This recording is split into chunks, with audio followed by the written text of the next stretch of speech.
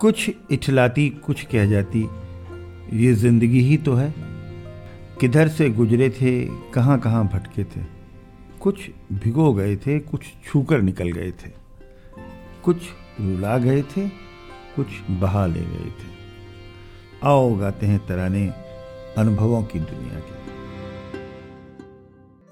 नमस्कार दोस्तों, आप सबका स्वागत है National Institute of Social Defence और Ministry of Social Justice and Empowerment, Government of India, Media for Community Foundation New Delhi और पीपल्स इनिशिएटिव लखनऊ के संयुक्त तत्वाधान में वरिष्ठ नागरिकों द्वारा प्रस्तुत इस खास कार्यक्रम श्रृंखला अनुभव लखनऊ में, जिस प्रोजेक्ट को कंसीव और डिजाइन किया है डॉक्टर आर श्रीधर, श्री आलोक वर्मा जी और श्री अरविंद नारायण मिश्रा जी ने। रेडियो कोऑर्डिनेटर हैं अरविंद नारायण मिश्रा जी और प्रोडक्शन कोऑर्डिनेटर हैं कुश त्रिपाठी। दोस्तों, कार्यक्रम में प्रवेश करने से पहले मैं एक बार आपको एक टोल फ्री नंबर बताना चाहूंगी जो हमारे सीनियर सिटीजन्स की मदद और सपोर्ट करने के लिए है। आप इस नंबर का इस्तेमाल सुबह 8 बजे से रात 8 बजे के बीच में कर सकते हैं। यदि आपको किसी प्रकार की मदद और सपोर्ट की जरूरत है तो आप इस टोल फ्री नंबर 14567 पर कॉल कर सकते हैं। एक बार फिर से नंबर रिपीट कर देती हूँ, आप चाहें तो इसे नोट भी कर सकते हैं। 14567। इस नंबर पे doctors, hospitals, old age homes से लेकर लीगल गाइडेंस, इमोशनल सपोर्ट और बुजुर्गों के शोषण के केस में डायरेक्ट इंटरवेंशन और निराश्रित बुजुर्गों को रेस्क्यू कराने तक सभी प्रकार के सपोर्ट के लिए कॉल किया जा सकता है। अब आइए दोस्तों, बढ़ते हैं कार्यक्रम की ओर। मैं हूँ तृप्ति और ये कार्यक्रम आप तक लेकर आ रहे हैं अनुभव लखनऊ।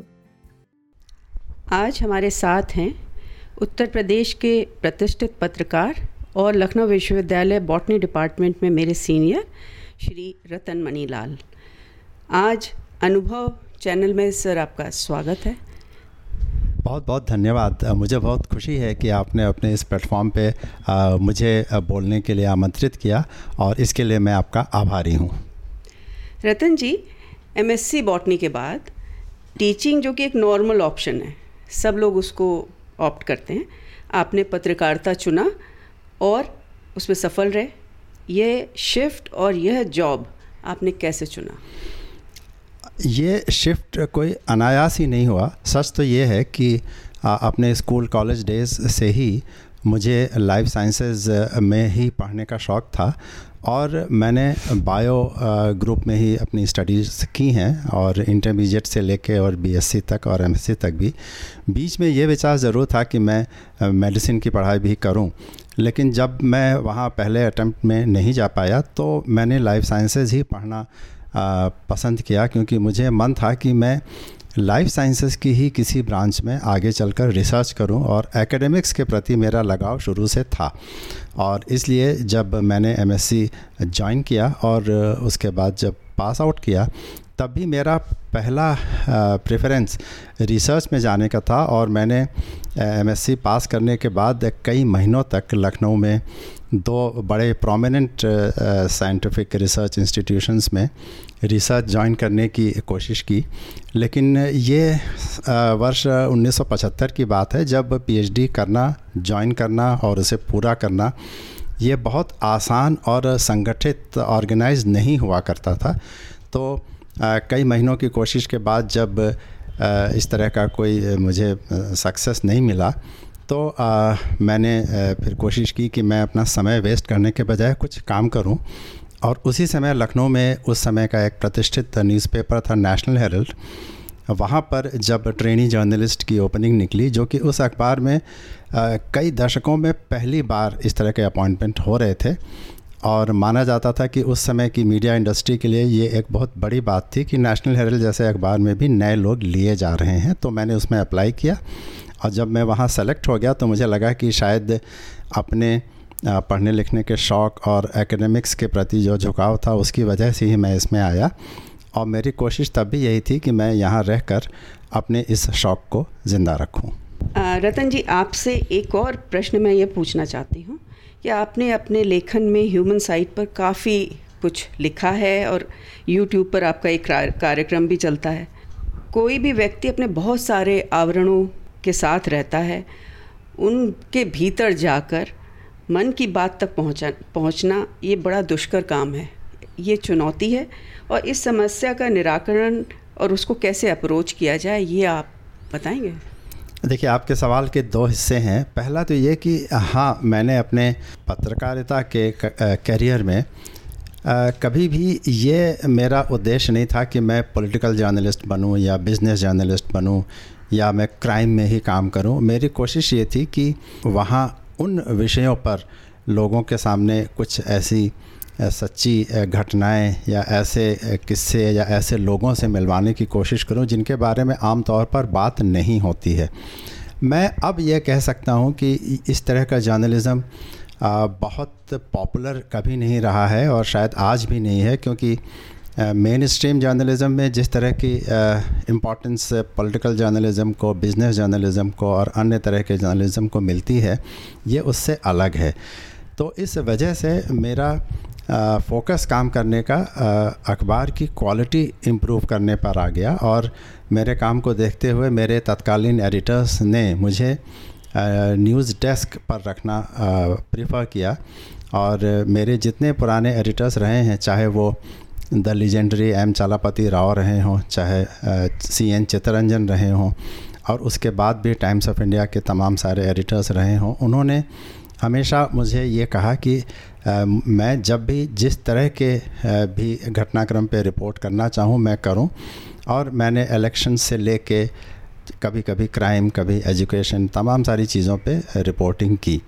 और मेरा फोकस तब भी यही रहता था कि बजाय किसी घटना को एक सिंपल तरीके से रिपोर्ट करने के, मैं उसके जो कैरेक्टर्स हैं, जो लोग उसमें इन्वॉल्व हैं, उनमें से किसी एक के बारे में, क्यों ऐसा हुआ, कैसे ऐसा हुआ, क्या कारण थे इस घटना के पीछे, इनके बारे में चर्चा करूं, और जिससे मेरी लिखी हुई रिपोर्ट्स रूटीन रिपोर्ट्स से अलग दिखें।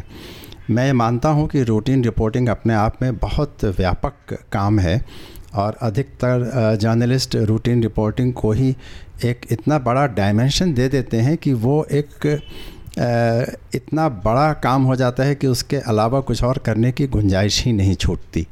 तो ऐसे में मैंने अगर एक नया डायमेंशन ढूंढने की कोशिश की, यही वो कारण है जिसकी ओर आपने भी इशारा किया कि हाँ, मैं ह्यूमन साइड पर रिपोर्टिंग करने की कोशिश हमेशा करता रहा।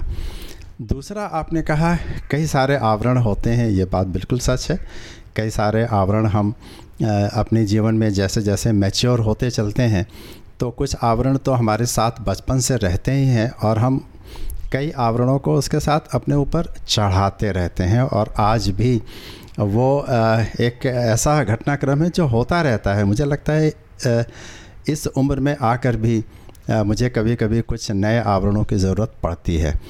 एक पत्रकार होने के नाते मेरी कोशिश यही रहती है कि जब मैं आज भी किसी से बात करूं, तो मैं कोशिश करूं कि वो आवरण कौन से हैं और उनके पीछे क्या सही बात मैं कभी सामने ला पाऊंगा। जब कभी भी मुझे उस सही बात को कहने में सफलता मिलती है तो मुझे खुशी होती है कि मैं रूटीन जर्नलिज़म से अलग कुछ काम कर पाया। और ये संभावना मुझे पॉलिटिकल जर्नलिज़म में भी मिलती रही है और मुझे इसमें सफलता भी मिलती रही है। जब मेरे इस तरह की राइटिंग्स को देख के लोग कहते हैं कि एक रूटीन ऑर्डिनरी रिपोर्टिंग में भी इस तरह का एक डायमेंशन मुझे कैसे मिल गया, तो मुझे लगता है ये मुझे सिर्फ इसलिए मिलता है कि एक तो मैं उस आवरणों को एक्सेप्ट करता हूँ, मैं उसे चैलेंज नहीं करता कि कोई आदमी ऐसा क्यों बोल रहा है, क्योंकि जो कह रहा है उसके अपने कारण हैं। और उन कारणों के बाद भी अगर मैं सच्चाई को सिर्फ उस सरफेस को छू भी पाऊँ तो मुझे लगता है ये मेरे लिए सफलता होगी। इसी से एक दूसरा प्रश्न सामने आता है, वो है कि भाव दो तरह के होते हैं, स्थायी और परिवर्तनशील, और इसी विरोधाभास में आदमी जीता रहता है। इनके बीच से किस चरित्र को कैसे ढूंढा जाए, इस पर आप क्या राय देंगे? ये बात तो बिल्कुल सही है कि स्थायी भाव आजीवन बना रहता है और कई बार पत्रकार ही क्यों, मुझे लगता है हर प्रोफेशन में रहने वाले लोग कहीं ना कहीं उस स्थायी भाव को ही एकमात्र भाव समझ लेते हैं। मैं ये तो नहीं कहूँगा समझने की गलती करते हैं, लेकिन हाँ, समझ ज़रूर लेते हैं और किसी भी व्यक्ति के बारे में एक ऐसी छवि, एक ऐसी रेपुटेशन बना लेते हैं कि साहब वो तो ऐसे ही हैं। मुझे लगता है ये ऐसे ही हैं कहने के बजाय कोशिश ये होनी चाहिए कि ये तो इनका एक भाव है जो कि हमेशा बना रहेगा। तो क्या ये जीवन में हर काम, हर व्यक्ति से अपने संबंध, हर जगह अपना रिएक्शन इसी भाव की वजह से देते होंगे? और अगर आप ये सवाल करें तो आप पाएंगे कि ऐसा आम तौर पर नहीं होता। लोग अपने घर में उस स्थायी भाव को उतार के रख देते हैं और घर में आपस के संबंधों को लेकर, आपस के रिश्तों को लेकर उनका भाव बिल्कुल अलग होता है। और ऐसे लोग आमतौर पे बाहर जाके कहते भी हैं कि भाई देखिए, मैं घर में चाहे जैसे रहूं, बाहर तो मैं ऐसे रहता हूं। तो मुझे लगता है कि मेरे प्रोफेशन में अगर मैं किसी से मिलता हूं तो आजकल तो इस तरह की ह्यूमन इंटरेस्ट स्टोरीज़ और a day in the life of so and so, इस तरह का काम काफ़ी प्रचलित हो गया है। लेकिन ऐसी कोशिश करके हम केवल उस झलक को दिखा पाते हैं जो वह व्यक्ति दिखाना चाहता हो। उस आवरण के नीचे जाकर उस वास्तविक व्यक्तित्व को पकड़ना और उसको सामने लाना, ये कोशिश करना, एक तो इसमें समय बहुत लगता है और दूसरा शायद वो बहुत रीडेबल भी ना हो। मुझे ये एक्सेप्ट करने में भी कोई हिचक नहीं है कि कई बार अगर हम कोई सच दिखाने की कोशिश करें तो शायद लोग उसे पढ़ना नहीं चाहेंगे और उसके बारे में उनका इंटरेस्ट भी नहीं होगा, क्योंकि सब लोग आपस की बातचीत में ये कहते हैं, ऐसा आपने क्या लिख दिया, ये तो सबको पता है। तो मुझे लगता है इस तरह के आवरणों के बावजूद अगर मैं किसी एक व्यक्ति या किसी एक घटना के बारे में भी कोई ऐसी चीज़ सामने ला सकूं जो है तो किसी के स्थायी भाव से जुड़ी हुई, लेकिन उसके अस्थायी भाव में वो कहीं ना कहीं बाहर झलक गई, तो अगर मैंने उसे कैच करके, उसे एक्सेप्ट करके कहीं प्रस्तुत किया और उसमें सफलता मिली, तो मैं समझता हूँ कि चाहे मैं किसी तरह का जर्नलिज़्म करूं, चाहे उसमें मुझे सफल जर्नलिस्ट होने का, सफल पत्रकार या सफल एडिटर होने का एडजेक्टिव मिले या ना मिले, लेकिन मुझे ऐसा लगेगा कि हाँ, जिस खूबी को लेकर मैंने ये प्रोफेशन चुना था, मैंने उसके साथ जस्टिस किया। ज़िंदगी में आपने बहुत कुछ हासिल किया है, या कहिए आज कुछ करना बाकी है, वो क्या बाकी रह गया है? मुझे कभी कभी ऐसा लगता है कि ख़ास तौर से इस प्रोफेशन में जिसमें मैं अब हूँ, इसमें लोग अक्सर कहते हैं कि छोटे शहरों में इस तरह के प्रोफेशन का कोई भविष्य नहीं है। मैं क्या नाम गिनाऊँ, दर्जनों मेरे साथी ऐसे हैं जिन्होंने 1975-76 में मेरे साथ ही कैरियर की शुरुआत की थी और उसमें से अधिकतर अब देश के बड़े प्रतिष्ठित ऑर्गेनाइजेशंस में हैं, पॉलिटिकल पोजीशंस पे हैं, कॉरपोरेट सेक्टर में हैं, विदेशों में हैं, और शायद एक या दो लोग ही ऐसे हैं जो लखनऊ में हैं, और वो लखनऊ में हैं भी तो वो अन्य कारणों से कहीं ज़्यादा चर्चित भी हैं और कहीं ज़्यादा सफल भी माने जाते हैं। तो मुझे लगता है कि अगर मैंने इस प्रोफेशन को जो स्थापित पैरामीटर्स हैं उसके हिसाब से लिया होता तो मैं भी कहीं बाहर चला गया होता आज से 30-40 साल पहले, तो शायद मैं कहीं और पहुंचा होता। और ये मैं अक्सर सोचता हूं कि अगर जिस दिशा में और जिस दशा में मैंने जर्नलिज़्म प्रैक्टिस किया है, इसके लिए मुझे किसी बड़े शहर का प्लेटफॉर्म मिला होता तो क्या मैं कोई ऐसा काम बेहतर कर सकता जिसे कहीं ज़्यादा लोग देखते, पढ़ते या सुनते। कहीं ऐसा तो नहीं हुआ है कि लखनऊ में रह जाने के कारण, कुछ कारण उसमें मेरे व्यक्तिगत होंगे, कुछ कारण मेरे प्रोफेशनल गलत निर्णयों की वजह से होंगे, कुछ कारण हो सकता है मौका चूक जाने की वजह से होंगे, लेकिन क्या मेरा यहाँ रह जाना मुझे उस चांस से डिप्राइव तो नहीं कर गया? जो चांस मैं अगर लेता तो मैं शायद कहीं बेहतर तरीके से काम कर पाता। लेकिन फिर मुझे लगता है कि अगर आप अपने ही काम को किसी बड़े प्लेटफॉर्म पर, किसी बड़े शहर पर और तो और अगर अंतर्राष्ट्रीय लेवल पे करते हैं तो उसके साथ जो एक स्ट्रिंग्स अटैच्ड होते हैं, चाहे वो आपके पर्सनल कंफर्ट के हों, चाहे वो आपके अंदर की शांति के हों, चाहे वो तनाव के हों, उन सब से मैं दूर रहा काफ़ी हद तक। तो मुझे लगता है कि अपने आप को सफल या असफल मानना, ये सवाल हम सब अपने आप से कहीं ना कहीं करते हैं जीवन के किसी क्षण में, मैं भी करता हूँ। और इसका कोई फ़ाइनल जवाब मुझे शायद अभी भी नहीं मिलता, और मैं नहीं जानता कि और लोगों को भी इसका जवाब मिल पाता है कि नहीं, क्योंकि जो बहुत सफल लोग हैं, जो ऊपर से सफल दिखते हैं, वो भी कहते हैं अरे भाई अभी बहुत कुछ करना बाकी है। तो ऐसे में मैं अगर अपने आप को सफल मानूं तो मुझे लगता है कि जो मेरी सर्कमस्टांसेस थी और जो मेरी कमियां थी उनको लेकर मैंने जो कुछ भी किया, शायद मेरी अपनी व्यक्तिगत सफलता का पैमाना वही था। देखिए, कहावत है कि किसी का गेन है तो किसी का लॉस होगा, तो लखनऊ का ये गेन हो गया कि आप यहीं रुके। पर मुझे आपसे एक बात और भी पूछनी है कि आप आज से नहीं, हम लोग, आप अपने जवानी के दिनों में भी बहुत गंभीर लगते थे और अभी भी लगते हैं, तो ऐसा तो है नहीं कि रतन मणि बिना लाइटर मोमेंट्स के होंगे, तो वो क्या लाइटर मोमेंट्स होते हैं, उनको आप कैसे एंजॉय करते हैं, ये जानने की इच्छा है। मेरे मुझसे पहली बार मिलने वाले या कई बार मिलने वाले लोगों को अक्सर ये इम्प्रेशन हो जाता है, कई बार शिकायत भी हो जाती है कि मैं कम बोलता हूँ या गंभीर दिखता हूँ या गंभीर रहता हूँ। तो मुझे लगता है कि इस गंभीरता का मेरे स्वभाव से कोई बहुत ज़्यादा लेना देना नहीं है। बस मुझे बहुत ज़्यादा बोलना यूँ नहीं पसंद है कि मैं सुनना ज़्यादा पसंद करता हूँ, और सुनने के बाद मैं ये नहीं कि उस सुनी हुई जानकारी का मुझे कोई फ़ायदा है या मैं उसका कोई इस्तेमाल करूं, बल्कि मुझे सिर्फ़ ये लगता है कि मैं जितने ज़्यादा लोगों से मिलकर उन्हें केवल सुनूंगा तो मुझे हर तरह के लोगों के बारे में, समाज के हर स्तर के बारे में कुछ ऐसी बातें पता चलने का एक मौका मिलेगा जो शायद मुझे बेहतर इंसान बनाए। ये बात कहने में हो सकता है बहुत विश्वसनीय ना लगे, लेकिन जब मैं कहीं भी बैठ के सिर्फ लोगों की बातें सुनता हूँ तो मैं देखता हूँ कि हर व्यक्ति को अपनी बात कहने का न केवल बहुत शौक़ होता है, बल्कि वो चाहते हैं कि वो बोलें और बाकी लोग उन्हें सुनें। तब मुझे लगता है कि नहीं, शायद सुनना ये मेरी खूबी है, मेरी विशेषता है, बजाय अपनी बात कहने के। क्योंकि ऑन द लाइटर साइड में ये भी कहूँगा कि मेरे प्रोफेशन के अधिकतर लोग बहुत ज़्यादा बोलकर अपने सफलता के किस्से सुनाना पसंद करते हैं, और मुझे यह बिल्कुल पसंद नहीं है कि मैं किसी को ये बताऊं कि मैंने किसी की सरकार हिला दी और मैंने किसी की कुर्सी हिला दी और मैंने किसी का नुकसान कर दिया या मैंने किसी का फ़ायदा कर दिया, क्योंकि वो मेरा काम था ही नहीं। तो मेरी गंभीरता के पीछे केवल लोगों को सुनने का एक उद्देश्य रहा है, और जब कभी भी कोई हल्के मोमेंट्स मुझे मिलते हैं तो जो लोग मुझे तब देखते हैं वो शायद बेहतर समझते हैं कि हाँ, वास्तविकता में मैं वैसा ही हूँ। बात करने का अगर कोई मौका मिलता है तो मैं कभी पीछे भी नहीं रहता, मैं ज़रूर बोलता हूँ।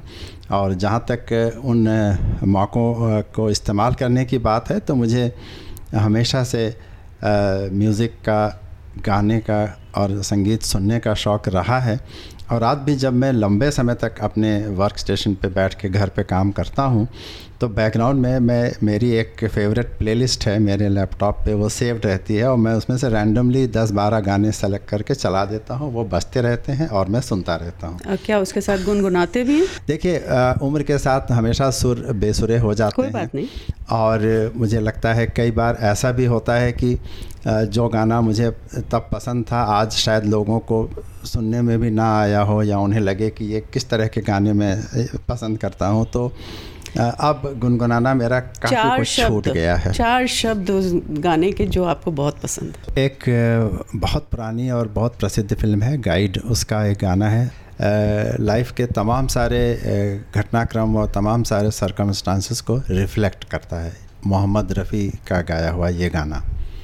तेरे मेरे सपने अब एक रंग हैं, ओ जहाँ भी ले जाए राहें हम संग हैं, ओ तेरे मेरे सपने अब एक रंग हैं। धन्यवाद रतन जी आपका। आज आपसे बात करके, आपके विचारों को सुनकर, आपकी पर्सनालिटी का एक नया आयाम सामने आया, तो मेरे को खुशी है कि ये आज आपने हमसे बात करके उसको भी सामने रख दिया। आपका बहुत बहुत धन्यवाद। बहुत धन्यवाद रचना जी। दोस्तों, फिलहाल वक्त हो चुका है आपसे विदा लेने का। और चलते चलते आपको एक बार फिर से अपने वरिष्ठ नागरिकों की सहायता और सपोर्ट के लिए जो Elder Line toll free number है वो बताना चाहूंगी, 14567। इस नंबर पर आप सुबह 8 बजे से रात 8 बजे तक कॉल कर सकते हैं और किसी भी प्रकार की सहायता आपको यहाँ पर प्रदान की जाएगी। अगली बार फिर लौटेंगे ऐसे ही किसी खास शख्स की प्रेरणादायक जीवन यात्रा की कहानियां लेकर। तब तक के लिए स्वस्थ रहिए, खुश रहिए। मैं तृप्ति लेती हूँ आपसे इजाजत। नमस्कार दोस्तों, फिलहाल वक्त हो चुका है आपसे विदा लेने का और चलते चलते आपको एक बार फिर से अपने वरिष्ठ नागरिकों की सहायता और सपोर्ट के लिए जो Elder Line toll free number है वो बताना चाहूंगी, 14567। इस नंबर पर आप सुबह 8 बजे से रात 8 बजे तक कॉल कर सकते हैं और किसी भी प्रकार की सहायता आपको यहाँ पर प्रदान की जाएगी। अगली बार फिर लौटेंगे ऐसे ही किसी खास शख्स की प्रेरणादायक जीवन यात्रा की कहानियां लेकर। तब तक के लिए स्वस्थ रहिए, खुश रहिए। मैं तृप्ति लेती हूँ आपसे इजाजत। नमस्कार।